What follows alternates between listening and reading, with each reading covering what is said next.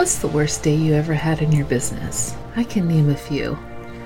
I was a 5-time award-winning entrepreneur who burned out because I couldn't give up control of anything in my business, whether it was because I thought I could do it faster or because I thought I couldn't afford it.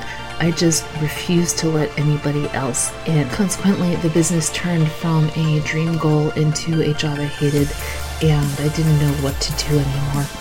In 2015, I closed my business, walked away, and started a whole new life. But I didn't know what I wanted to be when I grew up after that. And I realized that what I really love to do is marketing.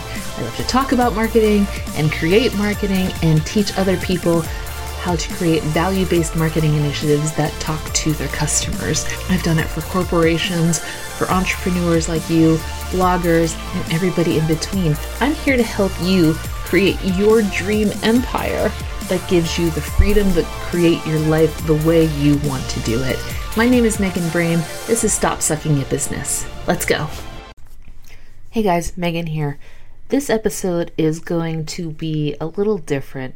This is actually a reading of a blog post I have written because I want to make sure that I'm delivering as much valuable content to you as possible. And if you only know me from my podcast, then you probably don't know a lot about my blog and vice versa. So it's my goal to just make sure that I'm giving you as much value as possible. Hence this blog post episode. Now, this is going to be read by Lisa. And to be totally transparent, I was going back and forth on if I should let you know that Lisa is AI. She is not a real person. She is artificial intelligence who reads these blog posts. But I figured that it would probably just be better to be transparent with you that this isn't a real person. This is an AI app, but I don't want that to, I guess, cloud your take of this information, because I picked this blog post because I thought it was really valuable and wanted you to learn it in this month when we're talking about similar things. So I hope that you'll be able to look past the sometimes robotic voice of Lisa and instead ingest the content. And I promise that we're going to get better with this and make it less choppy, but I figured that it was best to just be totally upfront and tell you that this is my content read by AI, and the goal is to just make sure that you're getting as much value as possible. So I hope that you'll be able to kind of, overlook a little of the details with her voice. Thank you so much. I will talk to you guys in our next episode. Adios hustle culture. Hello better mindsets. I cannot stress enough the need to be nice to yourself both in body and spirit when it comes to running a successful business. So many of us can get sucked into the trap of overworking and under being nice to ourselves that it's not hard to understand why burnout is ever looming.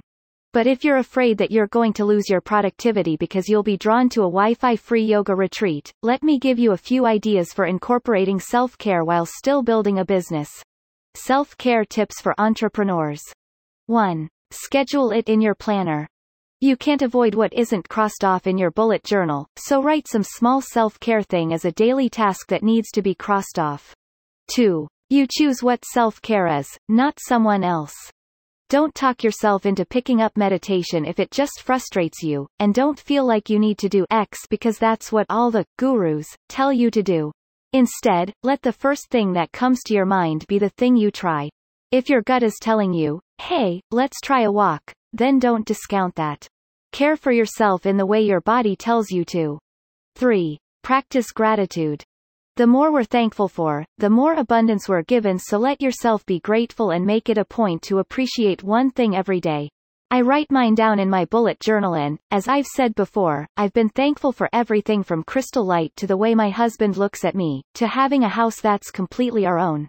Gratitude isn't about just the big stuff, it's about appreciating and showing appreciation for all of the daily gifts that we receive.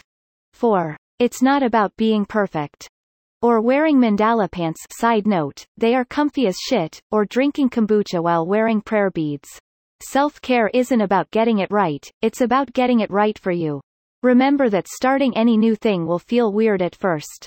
Could you hit a home run or write an opera your first try? Probably not, but I bet you could if you kept at it. Give yourself grace if you slip up with self-care. That's probably the most self-care-y thing you could do. Curious how I practice self-care? I garden, hit the massage chair, use my meditation app, Insight Timer and Haven are my favorites, go to therapy, dye my hair purple, and use the Cybex machine at the gym whenever it opens back up again. How about you? Hey guys, one more thing before you go. Could you do me a favor and leave a review of this episode? It would help me out so much and get the word out to other people. If you could just drop a review, I would really appreciate it.